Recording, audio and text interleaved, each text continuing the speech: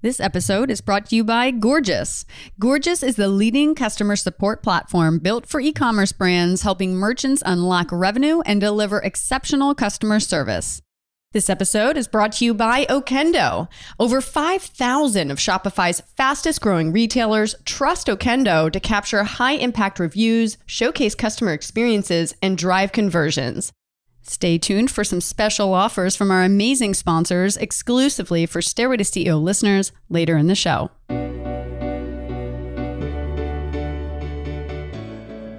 Hello, everyone. It's Lee Green, and welcome back to the Stairway to CEO podcast. It's my mission to bring you real, honest, and unfiltered interviews with some of the most innovative founders and CEOs from all walks of life. We'll talk about their climb to the top, their stumbles along the way, and the steps they took to get them to where they are. So tune in to get inspired, listen to some real talk, and enjoy the show.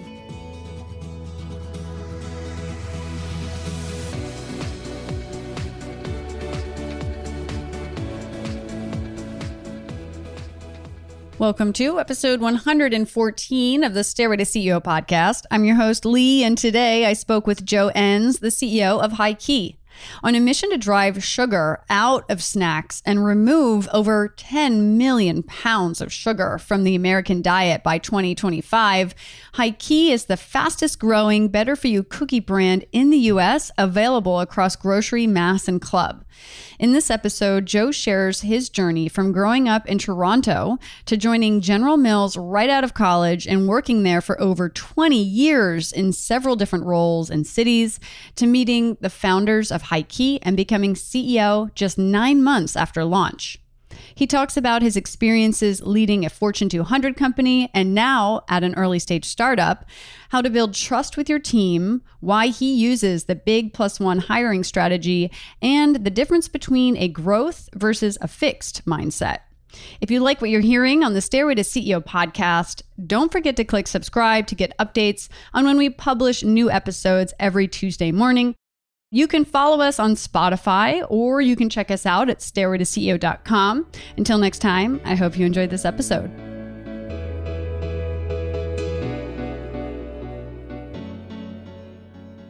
Hey, Joe, thanks so much for joining the show today. I'm so excited to hear your story in becoming CEO of HighKey. Thanks for joining us. Well, thanks for having me. I'm humbled to be here. I'm excited. Your story is unique. I'm going to try not to dive into it too early. So let's start real quick with a little background. Where are you from and what was it like growing up? So I'm from the suburbs of Toronto. Grew up a Toronto Maple Leafs fan, still a fanatic. My folks, they split pretty early. They split when I was 7. It was kind of one of the great divorces of my time. A lot of my friends who went through divorces struggled. And in my case, my parents couldn't have done it better. Wow. What did they do? That was so great. That's the first I've heard this. So I lived with my mom and I spent weekends with my dad, and never did they say a disparaging word about each other. To this day, I have no idea why they broke up. I generally don't care. And it was just a very well-managed, all about the kids divorce. What do you mean you don't care? Are you ever really curious? Like what happened? No, it's none of my business. It is none of my business. And that's, even as a kid in the moment when that happened, you weren't like, what's going on here? Or are you too young, you think? I was 7 years old. Maybe as a teenager, there might have been an hour where I wondered, but it wasn't 2. I mean, it didn't matter because, I had the best of both worlds. I had, I always say I got the best of each of them. I have my mom's heart and my dad's head. So grew up in the suburbs of Toronto, and very loving households. Education was important, but it wasn't part of our background. So neither parent finished high school, but both were very enterprising. So went to college in Canada and then started in the food business right out of college. Wow, that's amazing. And so what were you doing in the food business right out of college? So I was lucky enough to join General Mills in Canada right out of the gates. And it was one of those rare circumstances where I found an industry that I had passion for right away, and got plugged into an amazing ecosystem that was all around rotating people around, giving them great experiences. And so I was very fortunate at the age of 21 or 22 to kind of find my spot. Yeah. I mean, you were there for like 20 some years. I mean, that's a really long career. And especially having started as like your first job out of college. I know it, but I always say I had probably 14 jobs in that 21 across three different countries. So seven years in, I kind of got the itch and asked to move to the headquarters in Minneapolis, which is why I moved to the US in late 22, late 2002. Then another 7 years kicked in and I started getting the itch, but that itch was different. That was an itch to leave big company and go build something. And so that kind of started my eventual journey to leaving. But problem was I kept getting these killer jobs. So they gave me great jobs along the way. My last one was to run Australasia out of Melbourne, which was just an amazing experience. But that I went to Melbourne knowing that I was going to leave big company and then go try to build something. And so that was the eventual kind of leaping off point. At what point during your journey did you kind of realize that's something that you would want to pursue, that you would want to be on that kind of early stage startup side of things? It was, it was when I probably, I became a director and then an officer, and I realized that the skill set to progress to the most senior ranks in a Fortune 200 become less and less about running the business and building the business and more around managing stakeholders, all really important skill sets, but I didn't get any oxygen from it. What I loved doing was building the brand, running the business. And so I always wondered, how small could I go? In fact, my exit interview with the head of HR, the CHRO at General Mills, she kind of turned to me and she was still trying to figure out if there was a way to keep me on the bench. And she said, well, what would Joe Enns do if Joe Enns wasn't at General Mills? And I said, Jacqueline, I think I'm probably going to go see how small is small enough. And she kind of looked at me, and I had a long relationship with her, counted her as a friend, still do. And she looked at me and said, that sounds just about right. So I knew that I eventually had to do this. So you said to her to see how small enough is type of thing. Like you wanted to see like how small of a business you could go that would be enough to kind of satisfy you. Like what was the other side of that looking like for you? Exactly. I wanted to test myself. I wanted to bet on myself a little bit and see, could I build something from close to scratch? Now, as it turns out with the journey I'm on, I didn't create the spark. So I've never had that opportunity to create the spark, but I've been able to take the spark and turn it into a wildfire. And so I always wondered whether I had that leadership muscle. Interesting. And so you're curious if you had this muscle to do that. I like how you say, take a spark and turn it into a wildfire. That's exactly what it is. I feel like in that, and maybe you're experiencing that now kind of in 2 years of being at HighKey. Do you feel like you're in the wildfire now? Definitely so. In fact, I think we're in the third phase of our journey. The first phase, our business partners AJ and John kind of cracked the code, which was validate the proposition. Is there something here? And they did that online. They did that through Amazon.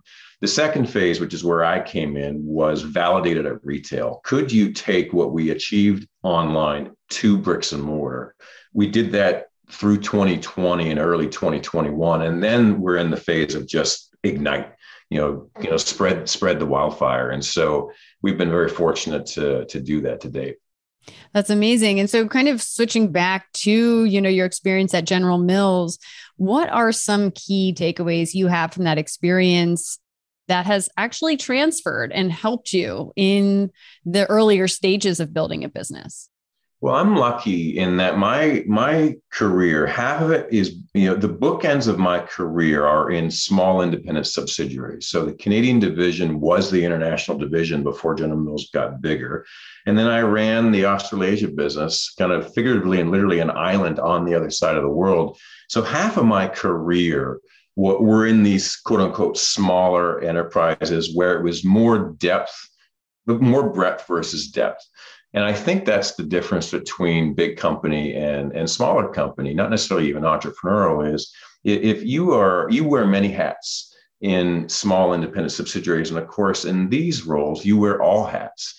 And so I was lucky that I learned my early chops in an environment where I had to have breadth. And I closed my time in big company in the exact same situation. In fact, it was that experience that confirmed my instinct, which is I'm better and more suited for that versus going laser deep on a single brand and managing a universe that is, very, very narrow. Interesting. I'd love to hear maybe more about what you were talking about before. When it is such a big company, you were talking about kind of managing, I guess, more of the leadership team and less of the daily kind of business operations, obviously. What are some other like more in detail for the people that have never been in that position that you can kind of help explain, especially to the startup entrepreneurs that maybe only know startup world? Yeah, here's what I say that I want that community to love, which is what I'm obsessed with now and love. The ability to make a decision on informed intuition and say, we're going right today and actually turn right that day. I think we take for granted now that I've been in this universe for 2 or 3 years, you just sometimes take for granted that if you want to turn right in a large company, you first of all, you need to draw a map. And you got to put it in PowerPoint, and that takes a little while. And you need a bunch of data to support that map. And then you've got to bring probably a half dozen people to say, yeah, I buy into that map. And then you've got to go to their bosses and say, how does this map look? I don't think the color is right. I think we got to change the color of that map. And then you eventually get to a decision maker who says, I'll tell you what, let's turn 5% right first and see how that looks. We're months in at this point. Right. And so that's a different universe, right? Versus now we're turning right today, and it's exhilarating, thrilling, and terrifying all in the same breath. It's and that's what I was hoping for on this journey. It's interesting. Yeah, I'm very much this startup person. I've never worked at like a very big company, and I don't think I ever could because I have to be able to just turn right if I want to turn right. Right. And so I've heard obviously that's kind of the reputation that big companies have is they're kind of slow movers, right? Because there's a lot of red tape. There's so many people, and it's interesting to hear the insider perspective of how long things can really, really take. And I don't say any of that in a disparaging manner. I'm extremely grateful for my experience, and I'll comment on what I've brought to this in a second on that end. But you always go to the why. Why is what I just described true? So we're talking about massive $100+ million businesses, $1 billion businesses. Then the idea of turning right could have a profound impact on a lot of stakeholders. And so there's just more people involved. The stakes are higher. Now, all of that said, there's nothing stopping a big company from doing what you and I are doing. There's a great book that I'm sure you know, Dr. Carol Dweck's Mindset, which talks about the distinction between growth mindset and the fixed mindset. We make every new employee read it because the essence of a growth mindset is one who looks at failure as progress. And that, even though large companies will often say we want to celebrate failure, it's very hard to celebrate failure when you have career-defining moments that are either pluses or minuses. In our world, failure really is progress, and that's the distinction between a growth mindset and a fixed mindset. There's nothing stopping big companies from adapting that mindset. It's just harder to do. You need a champion. You need a senior leader champion who's like, no, seriously, I'm fine that you failed today. In fact, I love that you did because here's why we're better for it. That's really easy to say. It's harder to do when there's 100 people watching. Right. Stakes are definitely higher, especially if it's a public company. For sure. Terrifying. Yeah. Terrifying. Totally different level of terror. But the irony is, Lee, it's not. Like we think it. That's the other thing I tell my colleagues in my old world is you think it's terrifying and you think it's going to be bad. It's not. And if you really look at the successful leaders, they failed a ton of times. The ones who are really honest celebrate it. The ones who are not kind of hide it. But it's actually not as terrifying as it appears. But you get yourself kind of torn, kind of tied up in knots, and you create this sense of I have to be successful every time. It's just not true. Yeah. Yeah. Well said. And I want to read that book now that you mentioned. Oh, Dr. Dweck's work is so important in all facets of life, as a parent, as a leader. Yeah, it's very important work and really well written. Amazing. Well, I just became a parent, so that'll be about a year ago. So that's good that it helps in that department too. For sure.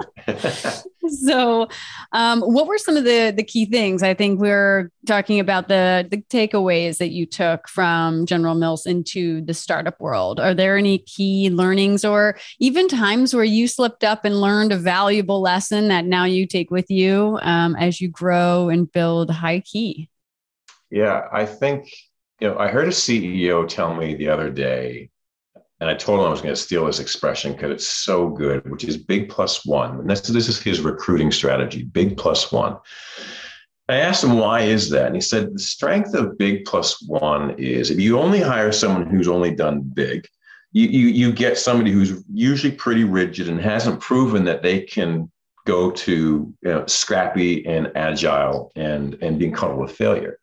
When you get the plus one and they've been successful, or at least they've got a story to tell, they've been able to apply the big to the plus one. And I do think that's the merit of his counsel, which is, what I've been lucky enough to do is to bring across some of the fundamentals that I learned over the course of my time. And again, unique to me, I was lucky enough to work in the smaller part of the company. So my fundamentals were a little bit more rooted to a scrappy environment. It's harder, I think, if you only grow up in the big headquarter ivory tower to make the switch. It's not impossible, but it is harder because your experience has usually been most of what I described earlier. Mine was a little different than that. But I do think the fundamentals that you get in some larger companies first, I think they really serve you well, even in the very early stages. I started a HighKey in month 9. We were a post-revenue startup, but still early days.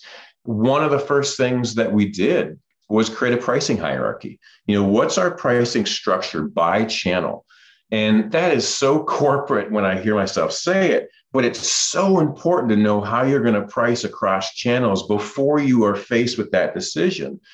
It's very difficult to unwind that down the road. And Expo West, a lot of the brands that struggle, in that community is because they haven't thought through their pricing hierarchy. As one small example of what are some of the fundamentals that you can gain in the proverbial big. Interesting. I think a lot of listeners are like, what are they talking about? What's he just say about pricing hierarchy? Well, I'll break it down real simple, but not to make it about that. If especially in my world, right, you have mass retailers, you have grocery, you've got the club channel, you've got Amazon, and they're all looking at each other. There is a way to price your hierarchy across those channels so that you don't frustrate one customer over the other. But you've got to be deliberate and you've got to be consistent. You have to map it out initially because it's hard to retrofit. It's possible, but it's hard. And so, again, just one small example of just thinking through some of the fundamentals. So how did you discover HighKey? How did you connect with AJ and John, right? Those were the two guys that kind of started it. Yeah, exactly. So when I left Australia, my initial intention was to start a snack business that I discovered over there. It was a childhood pen pal friend of mine, Patrina. We met when we were 10 years old. Our fathers knew each other. She lived in Australia and she would come to Canada to visit her father, and we became lifelong friends. Well, I moved to Australia and I sent her a note on Facebook out of nowhere. I say, hey, do you still live in Australia? I'm moving here. He's like, oh my God, what are you doing? It's like, I'm going to come run a food company, General Mills. And he's like, well, I run a food company. And she had this gorgeous little snack business that she started. And she said, you've got to help me bring this to the US. And I said, okay, let me finish this General Mills run and let's see what happens. And so we were going to bring that business to the US. It just was harder to do than we anticipated, mostly because of the supply chain. But on that journey, I met John Gibb. He was going to be our co-manufacturer. And as things progressed in different directions, I caught wind of HighKey. They were probably month 6 at that point, but I had seen something come across and I reached out to John. I was like, hey, is this that thing you were talking about? He's like, yeah, are you on the market? I was like, yeah, I'm on the market. He's like, call me right now. And so that, I was lucky enough to find John through a proper entrepreneurial effort I was going to do. And the rest is history. Well, so how far did they kind of take the business? Was it launched on Amazon? Was that It their was. initial strategy? So they launched in January of 2019 on Amazon. They had been working through different models and little businesses up until then, but they launched in January of 2019, became the number one chocolate chip cookie on Amazon by like April or May. So very quickly. That's a testimony to AJ's skills and know-how in building Amazon businesses, and a testimony to this incredible product that John had created. And so we started talking in July, so shortly thereafter. So point of validation accomplished. But AJ had built a bunch of different businesses on Amazon at that point, and this one felt different to him, and so he decided to bring in a leader early, much earlier than I think anyone would otherwise. Speaks to his guts, because he didn't know anything about retail. Doesn't generally like building brands. He just likes starting them, and so that's kind of how we connected. That's pretty cool. There is a difference with the type of people who like to start a company, have an idea, and they like to get the idea off the ground. And as soon as it means like getting in the weeds and like, actually building the brand and business, like, I like this other idea though over here that I have. Totally. And it is the strength and the weakness of the founder mindset, which is once you've got something, I think the founder mindset can get distracted. And that may or may not lead to a next spark, but often can take you away from this raging inferno that is pending if you just ignited it. And so, along the way, we probably looked for too many new sparks, when in fact, we had this gorgeous fire burning. And I think that's the changes, the changes we've made most recently is just to really nurture this inferno that we have, as opposed to trying to start a bunch of new sparks. What would you say are the qualities that make up someone who's really good at, having ideas and being more of like an AJ and passing off these ideas to people who can execute, or hiring those people in house to build it out, versus the business operator and builder who takes that idea and runs with it and creates that wildfire? Like, what are the different maybe personality traits or skill sets that you think are really relevant for those two different types of personalities? So AJ's our little Elon Musk. I mean, he has all the traits of Elon. And so Elon Musk did not invent electric cars. He did not invent rocket ships. But what AJ has is this fearlessness, just fearlessness to go for it. And when it doesn't work, doesn't care. He just goes after it again.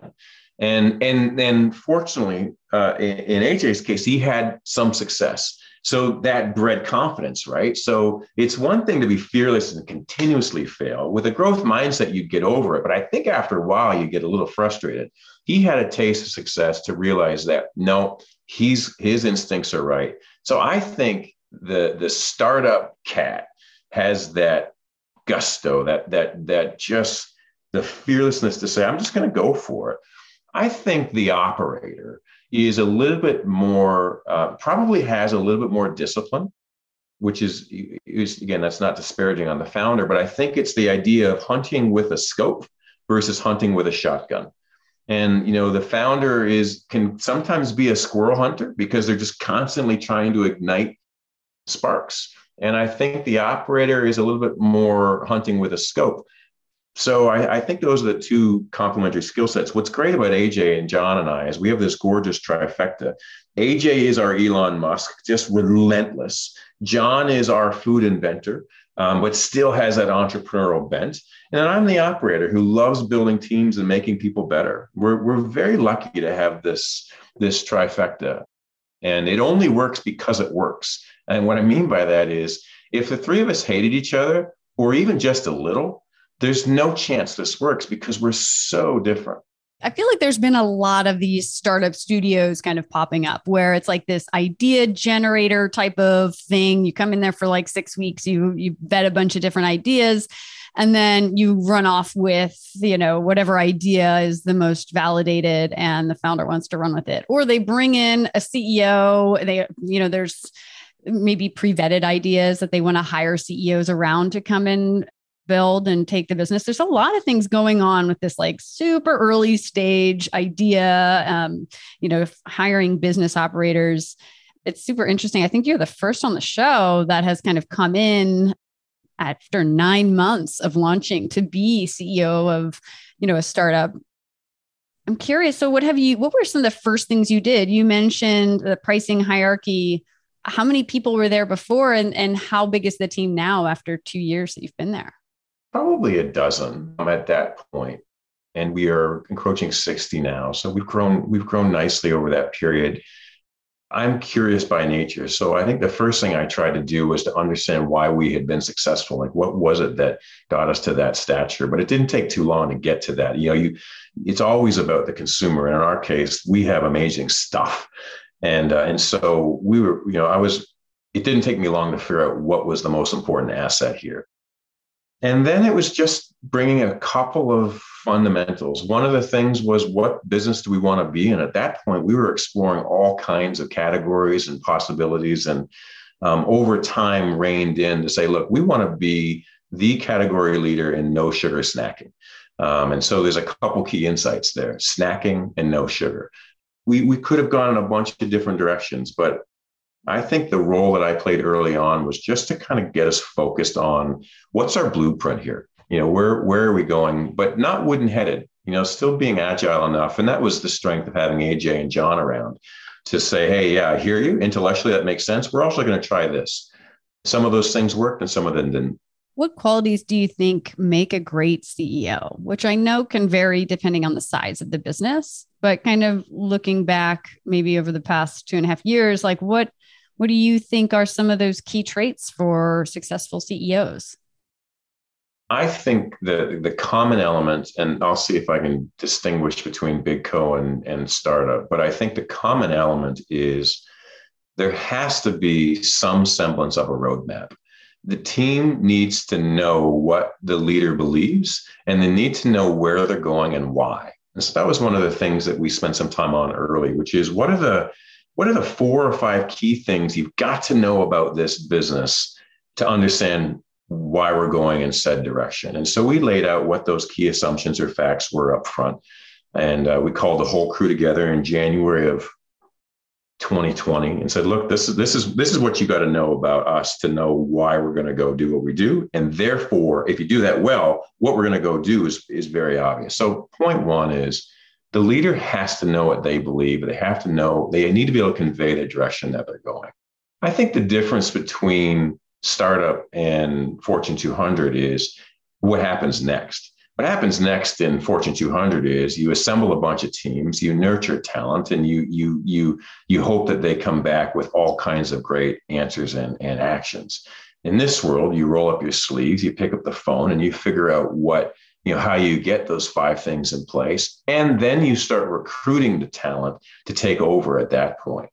The difference in this world versus my old world is the emphasis on finding and keeping talent is extraordinarily high and much harder. It's very easy in Fortune 200s just to recruit on the strength of your logo. In this case, you've got to convince people of the mission. We're on a mission to drive 10 million pounds of sugar out of the American diet by 2025. And it's an important mission for us. And everyone who comes in needs to subscribe to why does that matter? And so I think that's where once you've declared what you believe and where you're going, that's where I think the two paths take two different routes.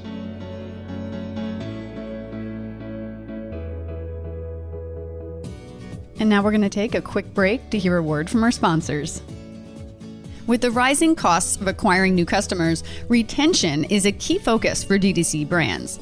And creating outstanding customer experiences shouldn't be costly or a burden for your customer support team.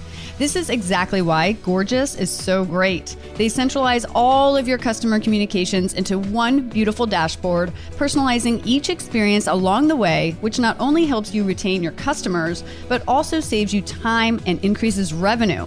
Gorgias works with over 9,000 brands, including Princess Polly, Olipop, and Baksu. So if you'd like to be one of them, head on over to Gorgias.com and mention the Stairway to CEO podcast to get 2 months free. That's 2 months free of Gorgias when you head over to Gorgias.com. That's Gorgias.com and mention the Stairway to CEO podcast. Okendo is the new standard in customer reviews, and they want to make it simple and easy for you to collect user-generated content to use for your Shopify site. Retailers that use Okendo have seen an 81% increase in conversion rate when customers interact with reviews and UGC on their site. With Okendo, you can showcase UGC and reviews on your e-commerce site to build trust with your customer base and compel buying action. Okendo works with some of Shopify's fastest growing brands like Skims, Carbon 38, Byte, Magic Spoon, so many more. So if you'd like to join these high growth brands, head on over to go.okendo.io/stairway to CEO to book a demo and take advantage of getting 30 days free on Okendo. Thank you so much to our amazing sponsors. I hope you're able to take advantage of these exclusive deals designed just for you. Now let's get back to the show. Speaking of the product, you guys have some funny logos or sayings. You have like high and awesome, not sugar. I saw the Ryan Reynolds commercial that you guys did on YouTube, and it's cancel sugar, not cookies. These are hilarious. Yeah, well, so thank you, because this brand is sassy, right? It doesn't take itself too seriously, and a lot of folks in our space defined as better for you food, but even precisely in the mission of driving sugar out, it's a movement. But for us, it's not political. Like we're trying to give consumers an option, give them a choice, but we don't take ourselves too seriously as individuals or as a brand. And Ryan is an investor in the business, and we partnered on some stuff early on. And of course, his personality just fit this brand perfectly, because I don't think anyone takes himself less seriously as a compliment than Ryan Reynolds. So yeah, we strive hard to not take ourselves too seriously. Seems like a pretty cool guy, and definitely great fit, it seems, from like a personality perspective. How did you find Ryan? Like, how does a startup company try to seek investment from awesome people like Ryan? We are lucky to have bootstrapped this thing together for the most part. But we did have one institutional investor who we brought on not for his check, but for his Rolodex and what he knew. And in this case, part of his Rolodex included Maximum Effort, which was the agency we partnered with. And Ryan liked the stuff. And Ryan is a David versus Goliath kind of guy.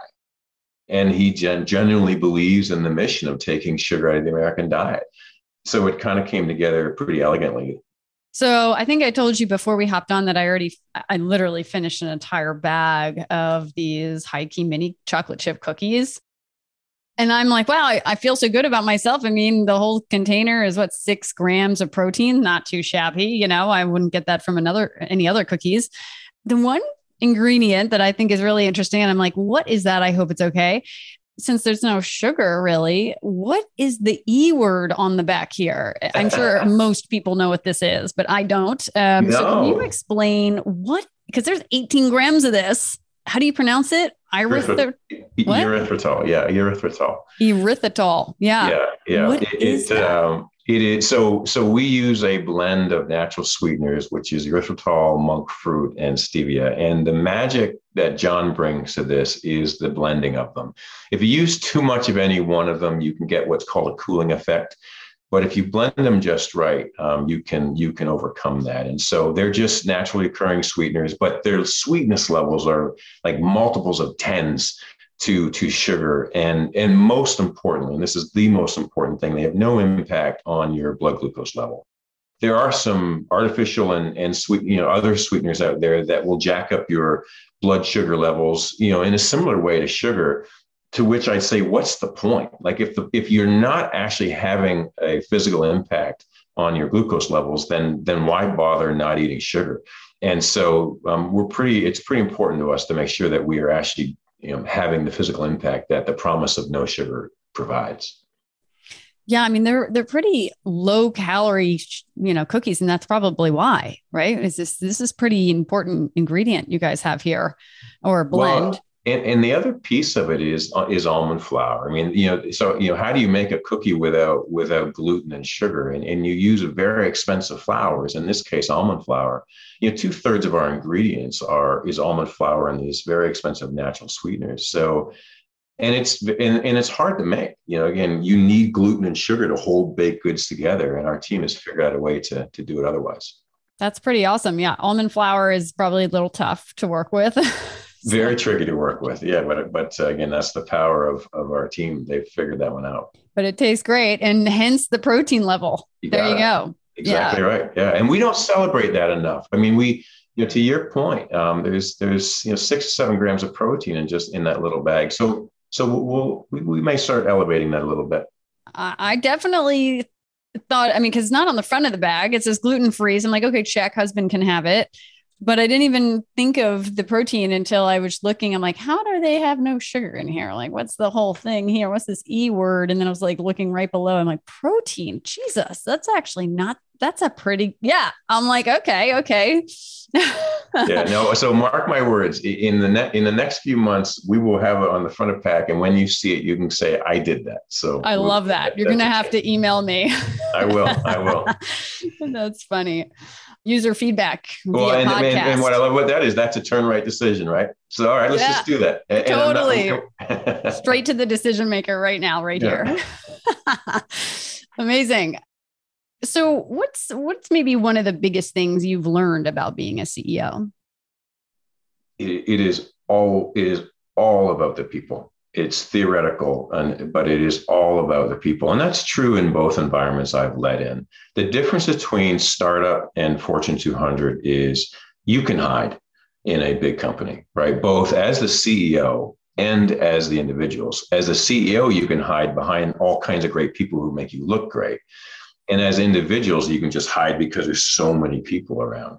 So it's very hard to distinguish who really is a great leader in some of those environments. And unfortunately, in some cases, the leaders that progress may be the ones who are just the most effective at navigating organizational behavior, as opposed to the great leaders. In the startup world, there's no hiding, both as the leader, but also, in your ability to make individuals better, because there aren't that many to raise this whole boat.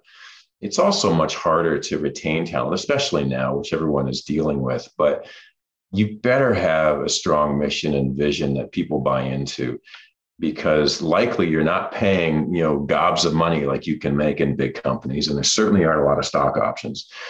So it's always about the talent and the people, regardless of the context. That's interesting. I'm just thinking through. Yes, it's about the mission and alignment. And it's not so much about, I guess, following you as the leader. It's really following the mission of the entire business. What are some things that you do to motivate your team? Keep them motivated, keep them happy? I tell you, to be honest, Lee, it's so hard right now. This is the hardest period to lead that I've ever experienced, but not because of startup, but because of remote. I'm a servant leader, so I need to make a connection with my people. I never think I'm the smartest person in the room because I've never been that. And I find it very difficult to do it from afar. Our head office is in Orlando. I live in Minneapolis, so that exasperates it, but only a little, because the truth is, if the office was in Minneapolis, up until recently, we still wouldn't have all been together in person. So I think it's very hard to make a connection at this moment. Now, it's not impossible. What's interesting right now is the connection is a little bit more authentic because you are literally in each other's living rooms because of technology. So I think it's a yin and a yang, but I do think in this moment in time as leaders, especially when we get into a hybrid universe, being deliberate and making a connection with people, both their head and their heart, I think that's the key, especially on the servant side. If you're a command and control leader, it's probably less important because you're just going to say something, dictate something, and expect people to come back yesterday with the answer. What do you think is something most people don't know about building a business or leading a startup? It depends on how you define most people. I think the following, everybody probably listening to your show knows, because it's a community of startup leaders. What I think the population doesn't appreciate is how nice edge and razor's edge the idea of building a business is. It's existential every day, whether it be making payroll, whether it be raising capital. Is this going to work?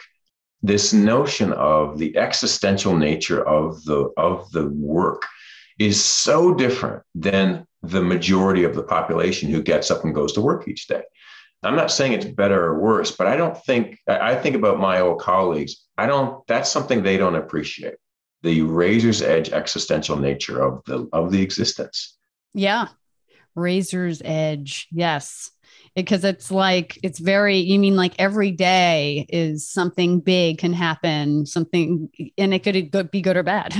Either way, it's detrimental. It can wipe you out or explode in a good way. And it's thrilling and terrifying in the very same breath. Yeah.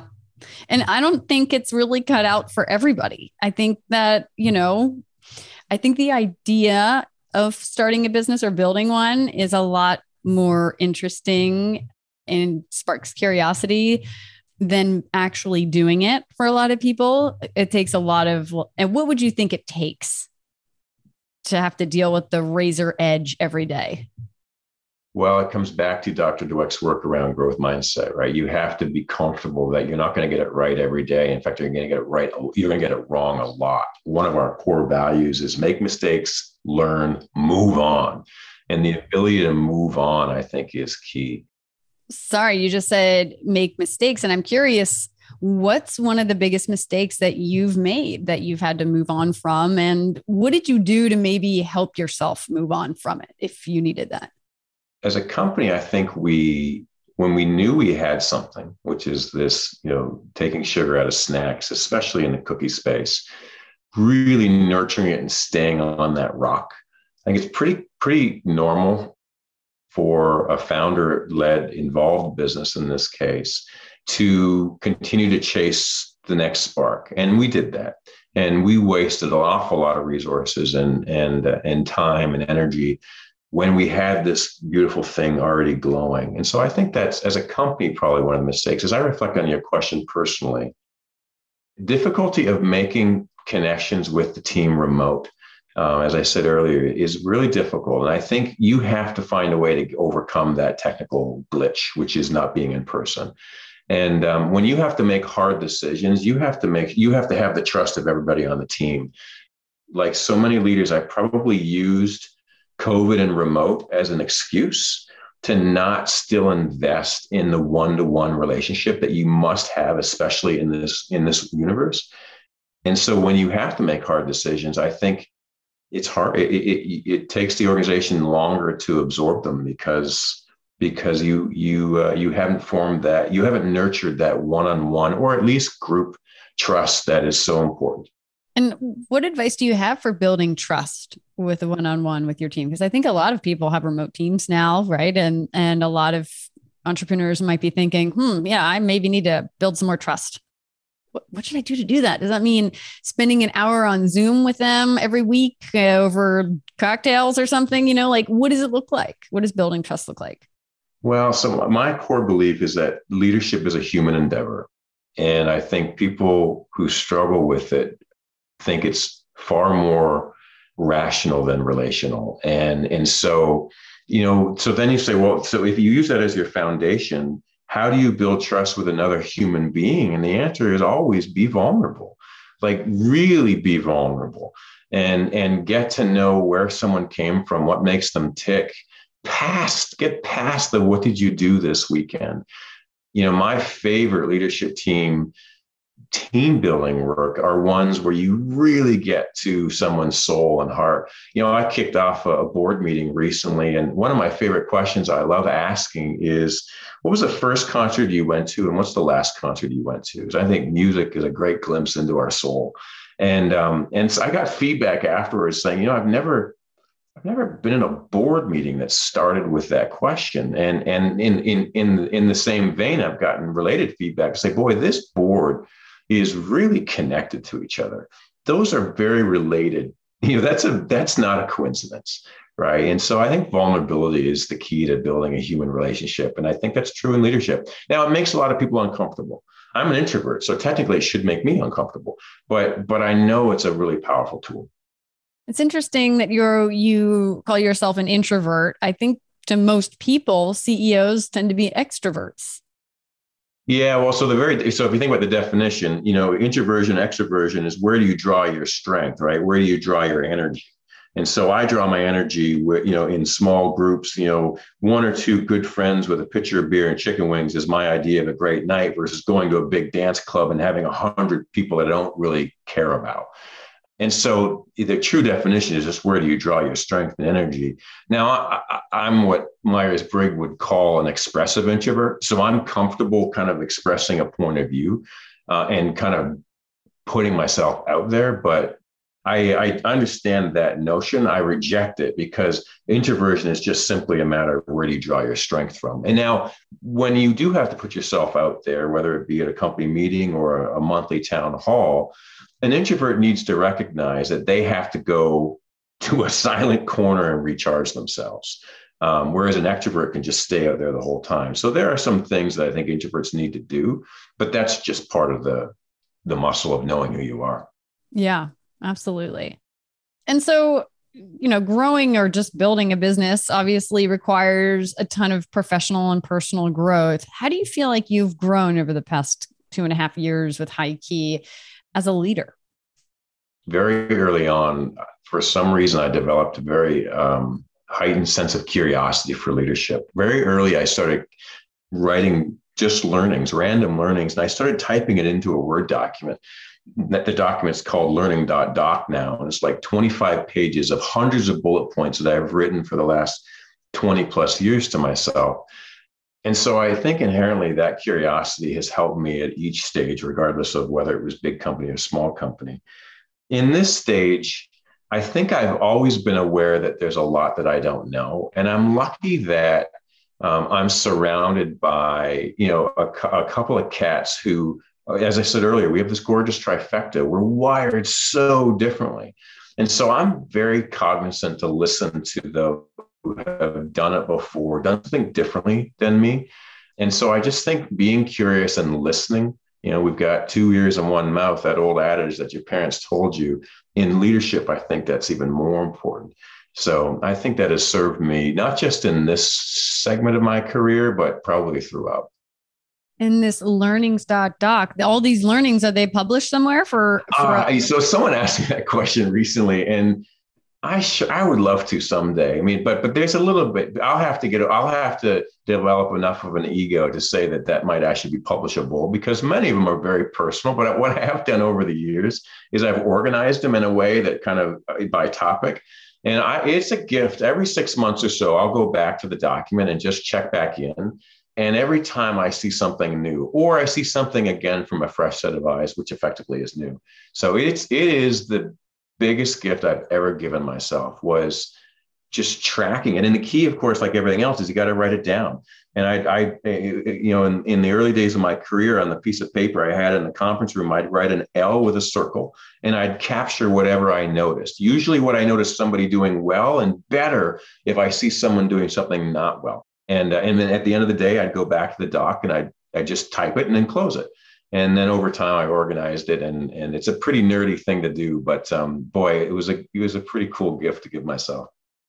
I would love to take a look at that and see how we can publish some of that on the Stairway to CEO blog, so we can get some great leadership insights and advice. Well, I'm sure there's a lot I don't want to oversell the magnitude of the insights, but like everything else, it's usually the most basic things that we've got to stay close to.